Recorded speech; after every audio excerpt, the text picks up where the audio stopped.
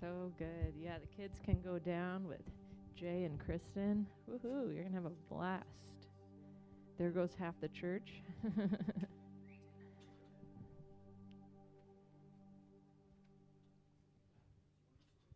I think he's going to grab me that chair, but if you could get me a different thing, because I need something a little shorter, I think. Yeah, that would be better. Maybe it'll come off to the side. Sorry, guys, I'm being extra today. No, I'll just use this stand, babe. Thanks. You want me to move this out of the way? Sure.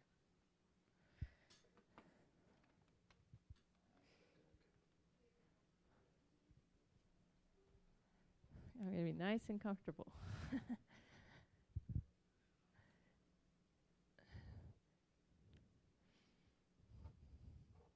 I really appreciate the prayer and prayers.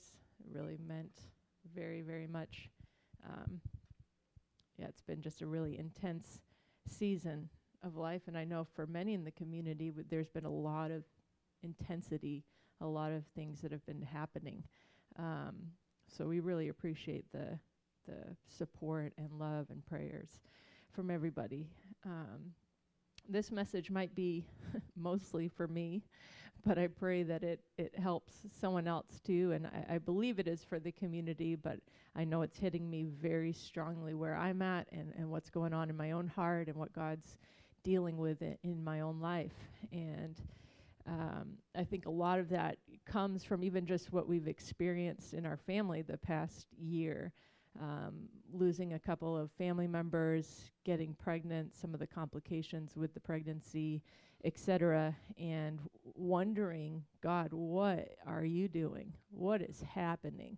You know, and there's been a lot of question, a lot of mourning, coupled with rejoicing, and then that there's a lot of confusion around all of those emotions. And being 100% honest, there were questions that arose in my heart as a result of the circumstances that I began to ponder. And I believe, I'm a firm believer that God's okay with our questions. He can handle questions, hard questions, absolutely. The problem is when the questions then consume you and then they start to dictate your faith. And that's when it becomes you're crossing over the line into a very dangerous place. And when your faith is affected by the questions that you don't have answers to, is not a safe place to be. It's not a good place to be. And so there's 3 passages of Scripture. I'm not going to hit all of them today, but I want you to write them down. If you have a phone or notebook or anything like that, take note, because I believe that these are for the time that we're living in as a church, and just want to encourage you to be reading in them and receiving what the Spirit might give you from them. Matthew 11, which we're going to talk about today some, Proverbs 3, which I touched on in prayer, and then Hebrews 12. Those have been 3 passages of Scripture that I've been in the past couple of weeks that have struck me so specifically for the time and season that we're in as a community. But just starting out in Matthew 11, I think we've been talking about, if you haven't heard the message that Pastor Tom preached last week, you got to get online and listen. It was very powerful, very timely for what we're going into and how to be prepared for it. And we're coming into it. It is a time of promise. We're seeing promises fulfilled, and there are going to be more and more coming.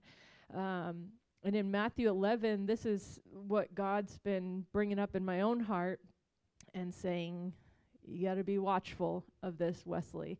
And I think it might be for more than just me. But in Matthew 11, Jesus had just given a charge to his disciples, and he leaves there. And John the Baptist, who is preparing the way for Jesus, baptizes Jesus, sees the Holy Spirit descend on Jesus, hears the voice from heaven that says, "This is my son, my beloved son, in whom I'm well pleased," right? So John the Baptist saw that and knew that Jesus was the Son of God, had experience, pretty profound experience, seeing the heavens opened up and hearing a voice from heaven. I mean, that's pretty profound. And he was prophetically preparing the way. But now John is in prison, and he's about to die for his faith. He's about to get his head cut off.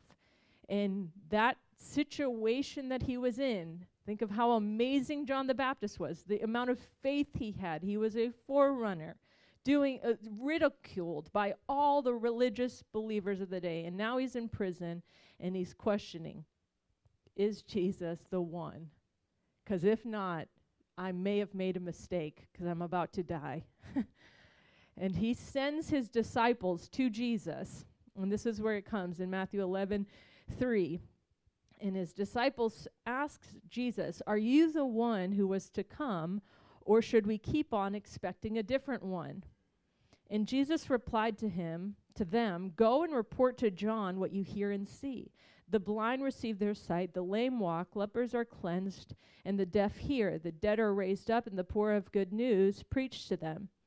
And blessed, happy, to be envied is he who takes no offense at me and finds no cause for stumbling in or through me, and is not hindered from seeing the truth. And that's the key of this passage. It goes on, those disciples go back to John the Baptist to say what Jesus told them. But Jesus turns to the crowds and he says, what did you come out to see about John the Baptist? Did you come out to see someone? What did you go out in the wilderness to see? A reed swayed by the wind? What did you go out to see? A man clothed in soft garments? Those who wear soft clothing are in the houses of kings. But what did you go out to see? A prophet? Yes, I tell you, and one that is more superior to a prophet. Behold, this is the one of whom it is written, I send my messenger ahead of you, who shall make ready your way before you. Truly I tell you, among those born of women, there has not risen anyone greater than John the Baptist. Yet he who is least in the kingdom of heaven is greater than he. And then it goes on to talk about the kingdom of heaven and enduring violence, and violent men seize it by force. And he goes on, verse 15, he who has ears to hear, let him be listening, and let him consider and perceive and comprehend by hearing. What shall I liken this generation? It's like little children sitting in the marketplace who call to their playmates. We piped to you playing wedding, and you did not dance. We played the dirge playing funeral, and you did not mourn and beat your breasts and weep aloud. For John came neither eating nor drinking, and they say he has a demon. And the Son of Man came eating and drinking, and they said, behold, a glutton and a wine drinker, a friend of tax collectors and sinners. Yet wisdom is vindicated by her deeds. And in the Amplified, it says, by her children. So Jesus is addressing the crowd because they were all expecting, we know the Pharisees, the teachers of the law, many that were waiting for Jesus to come, were expecting it to look a very particular way that it did not look. And that expectation set them up for offense, because they said, oh my gosh, we played the wedding music for you and you weren't dancing. Basically, you didn't do what we wanted you to do. We played the funeral song and you didn't mourn. You weren't doing what we wanted you to do. John the Baptist was fasting and they said he has a demon. Jesus was feasting. They said he was a sinner. Nothing would satisfy them. Nothing would be able to meet their expectations because they had wrong expectations. And Jesus was saying, blessed is he who does not take offense in me, offense in the way that I do things, the way that I accomplish my promises. And this is a reality that I'm facing in my own life, that my questions were starting to cross that bad boundary into a place of, but why this way, God? But why did it have to happen in this way? Why did so-and-so and so-and-so have to pass away and then we get the promise? Why? Why? Why? And then start my faith beginning to waver. Well, Yeah, he raises the dead, but he didn't raise this dead. Yeah, he heals the sick, but he didn't heal this sick. That train of thinking is because of my expectations not being met by who God is and what he was desiring to do in his plan and promise. And it's been a wrestle for me. I'm just being very honest and open. And the truth of the matter is Proverbs 3. And that's where the Lord was connecting it for me today. I said, God, show me your goodness. Show me what's true. And I did the age-old thing, flip open your Bible and point. Literally, that's what I did, because I've been in such a deep place of questioning and pondering, and I didn't want anything to, coerce where I was going in the Bible. So I just said, okay, let this be, and I point, and it's lean on, trust in, and be confident in the Lord with all your heart and mind. Do not rely on your own insight and understanding. And it struck me like the truth of the sword, where it divides soul and spirit in a moment. And I thought, I've been leaning on my own insight and understanding in the circumstances of life, and it's clouded my perspective of the promise. And not that it hasn't been hard, and not that our situations aren't hard. That's not the point. The point is God can be trusted. And if I believe he's immovable, then I will be immovable too. And I can recognize and acknowledge that even if I don't understand, that he does, and he's worth trusting. That I can rest in the fact that he knows and has a plan. He's good and he loves me. So even when the situation in front of me absolutely doesn't make sense and is painful, I'm not denying the pain. I'm not running from the pain. You have to embrace grief, walk through it, walk through pain. It's not denying that, but it's saying, even in light of this grieving, even in light of this pain, I know that God is good, and I will not lean on my own understanding. I will not lean on my own insight, because my understanding is about this big in comparison to the plans and purposes of God, who sees the end from the beginning. And in Matthew 11, it shows us even John the Baptist had a moment of questioning, of wondering, are you the one? Is this really it? Is this the promise that was meant to come? What I've been giving my life toward? The questioning is not the problem. It's when it goes over into an expectation that we say it's got to be completed this way. And when it doesn't meet my expectation, I'm offended with God. I become offended with God at his timing, at his plan. And I forget that he's a good father who has a good plan, the truth of the matter. And the enemy takes advantage of those lies. He did in me. I mean, it went on I had faith for certain things and zero faith for others. Just being honest. It was like, oh yeah, I can believe for that. I haven't had a trial in that area, or I haven't had to really face something there. I can believe for that. I can believe for that. We were just talking recently. The challenge was, hey, when an unexpected emergent prayer request comes, it sends our hearts into this, like, I don't know if I can believe God for that, which is not a good place to be. Right? That means there's something in me where my faith wavered because of an emergent traumatic experience that was had.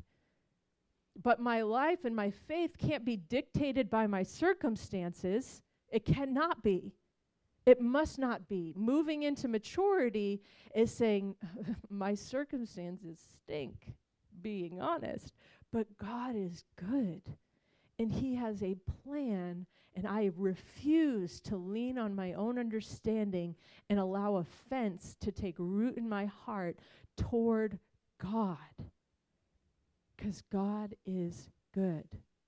And we're moving into a time in our church family where we're going to be receiving more and more. I mean, even like Pastor Tom talked about last week, what revival will look like, or what it did in Acts 2 anyway.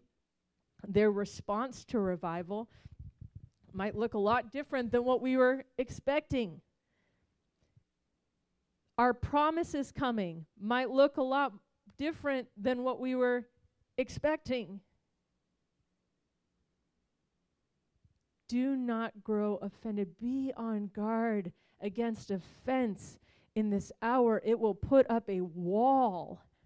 It will put up a wall against us receiving as a community the fullness of all that God has for us. And even with just the specifics of whatever promise, I know there's individual promises here, and then there's corporate promises here that we're believing for as a community, for God to pour out His Spirit. And I want to speak to the individual promises first. Because those are I think those are a little easier to have your own expectation of what that should look like. Right? Because it's a personal promise from the Lord to say, well, you gave me this promise. I'm going to imagine how this is going to happen. And it's always this fairy tale idea of how that promise is going to take place. His way is better. Even if we don't understand it, His way is better. I mean, think about Matthew 11. Jesus had come and they were calling Him a sinner and a glutton. Jesus, the Son of God, who came to give His life for them. That was a pretty amazing plan. And as we can see the plan looking back in its fullness, we go, whoa. Whoa, what did He do? He gave His life on the cross. He lived a sinless life. Whoa, He did that for us. He went around healing the sick and delivering people. Oh my, what a plan. He gave His life so that all of humanity, from beginning to the end, could have the free gift of salvation. And then He instituted His church to display this plan in the earth. Whoa! And yet the Pharisees refused it because it didn't match their expectations. How sorrowful. What a loss. What a loss. In fact, they're still rejecting it today. Jewish communities still don't see the truth, don't believe the Messiah has come yet. What? Because of their expectations, because of the way that they were viewing things. And I want to encourage a little bit here, because we have to obviously hold our expectations very loosely, is what I'm saying. Not that you can't have any. Hold them very loosely. If something happens differently, it happens differently. Just the other week, about a couple, maybe 2 or 3 weeks ago, I was journaling, and with our, the baby that's coming, the Lord had spoken to me. I don't know if any of you saw the post I made on Facebook, but the Lord had spoken to me that it would be January. And I thought January 2022, because it was October 2021.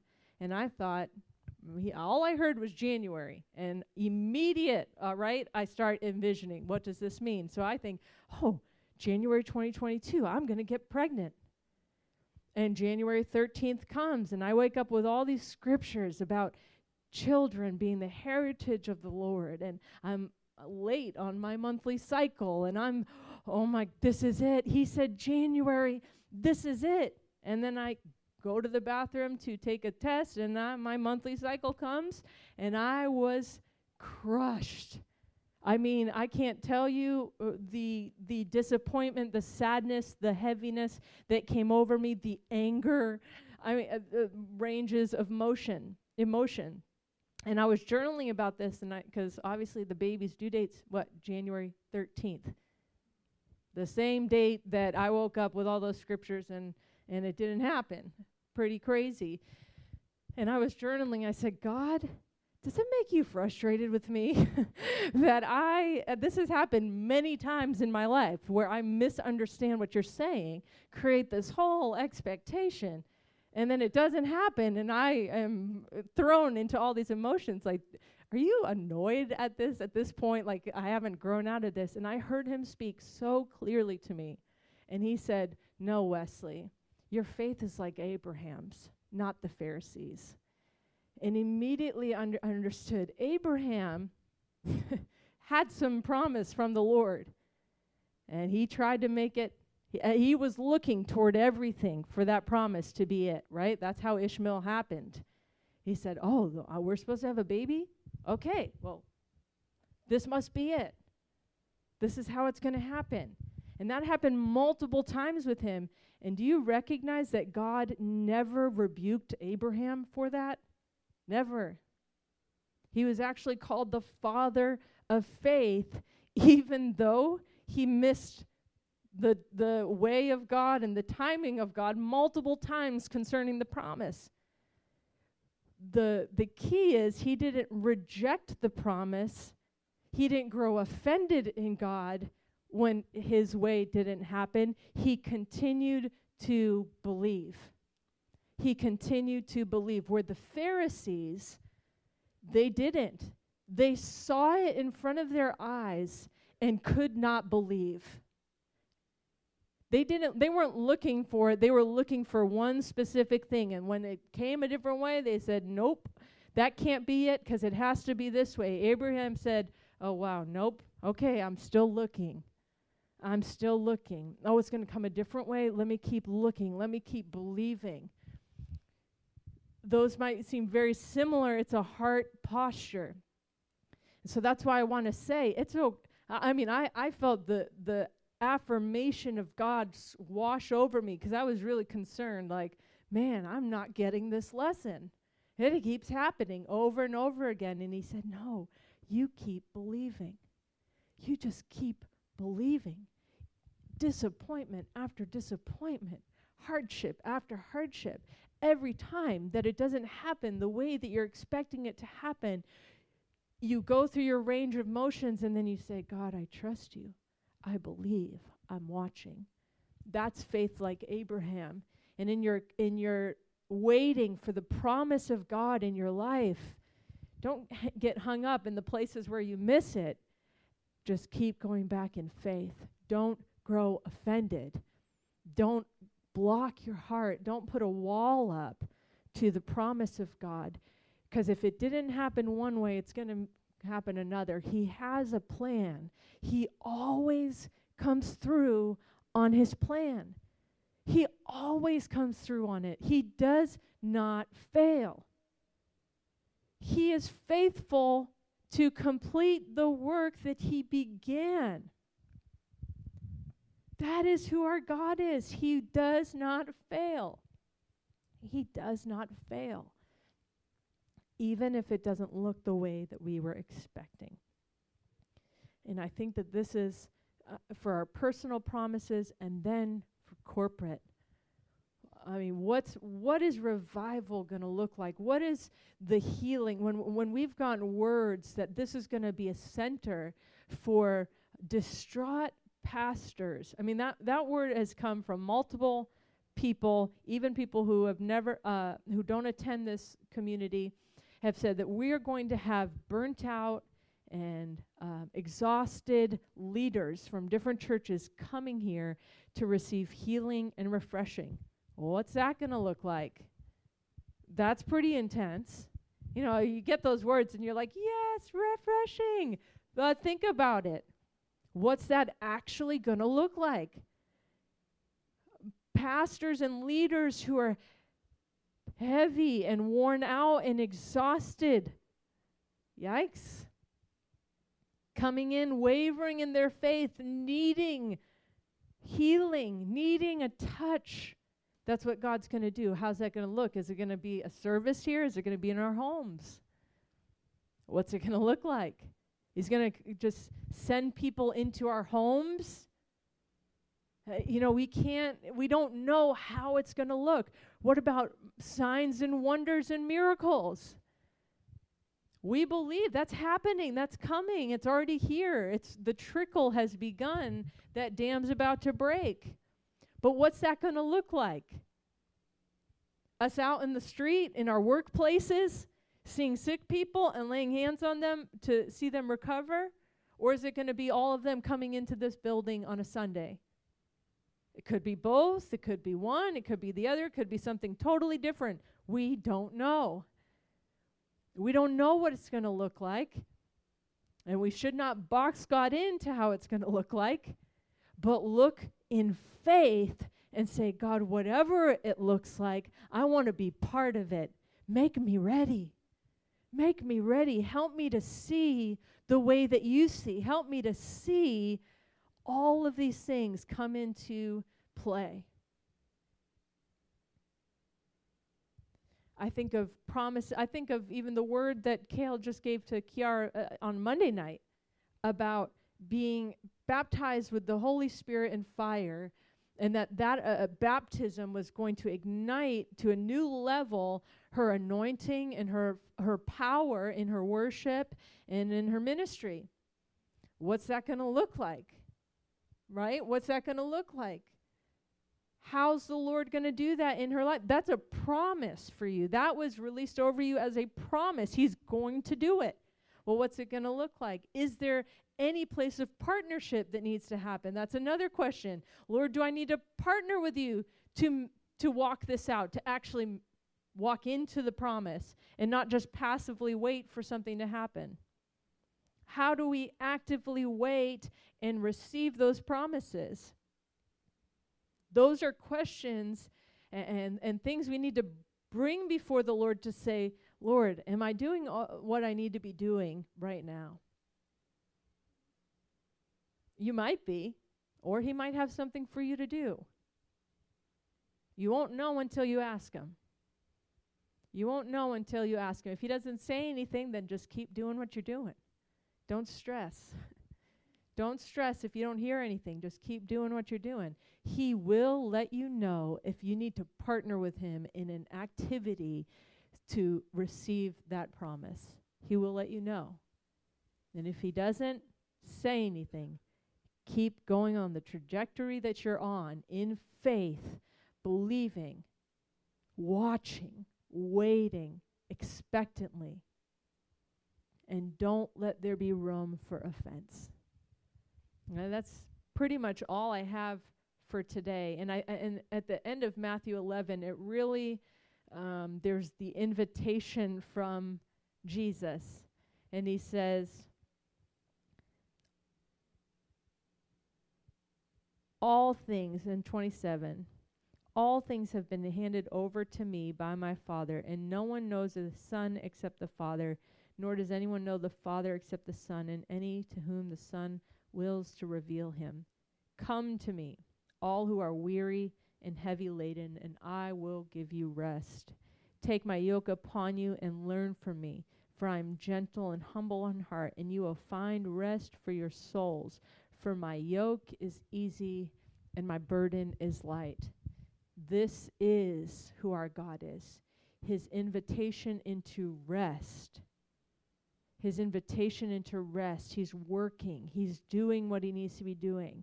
Rest in the promise. That's something that I've been, again, just, you have to labor into rest sometimes, right? To say, quit it, mind. I'm laboring into rest, to rest in the promise, to rest in what he said he will do, that I trust him. And I want to encourage everyone here today just to be meditating on that and then saying, Holy Spirit, is there any place in me? I mean, maybe you already know. Maybe as soon as I said the word offense and God, something was like, whoop, man, I got something there. You know, usually you know if you're like, yeah, I have a hard time having faith for this. I have a hard time believing for this. The root of that might be a bit of offense because God didn't meet your expectations. And in that case, I would encourage you to just repent from it, turn from it, leave it at his feet, and let his blood wash that place in you, his forgiveness. And then you have freedom to be at rest again and say, I will not lean on my own understanding. I will not lean on my own insight. I will trust in the Lord. I will trust in the Lord, no matter what it looks like. I just want to give a minute here, maybe the next couple minutes, if you want to put some music on. We're just going to pray. For anyone that wants prayer for this, or if you want to just take a moment, I just don't want to let this moment pass if there is something that the Holy Spirit has brought to the forefront of your heart, that you could either by yourself in your seat take a moment and deal with that with the Lord and hand it over to him, or if you want someone to pray with you, find someone in the room. We don't need a specific prayer team, I don't think. If you want someone to pray with you, find someone in the room and go get prayer for whatever it is that you say, man, I've been struggling with this and I want to lay it down today. I want to lay down my expectations. I want to lay down offense and repent for that and turn so that I can be full of faith again and really believe that God is who he says he is, and he's good, and his plan is going to be better than I could imagine, even if it doesn't look like it right now. That his plan is better. That's what I'm declaring over myself. His plan is better than I can imagine, even though it does not make sense to me right now. It's better than I can imagine. It's better. It's better. For whatever reason these things happen, it's better. It's better. It's better than any plan I could have come up with. It's better because he's better and he's good.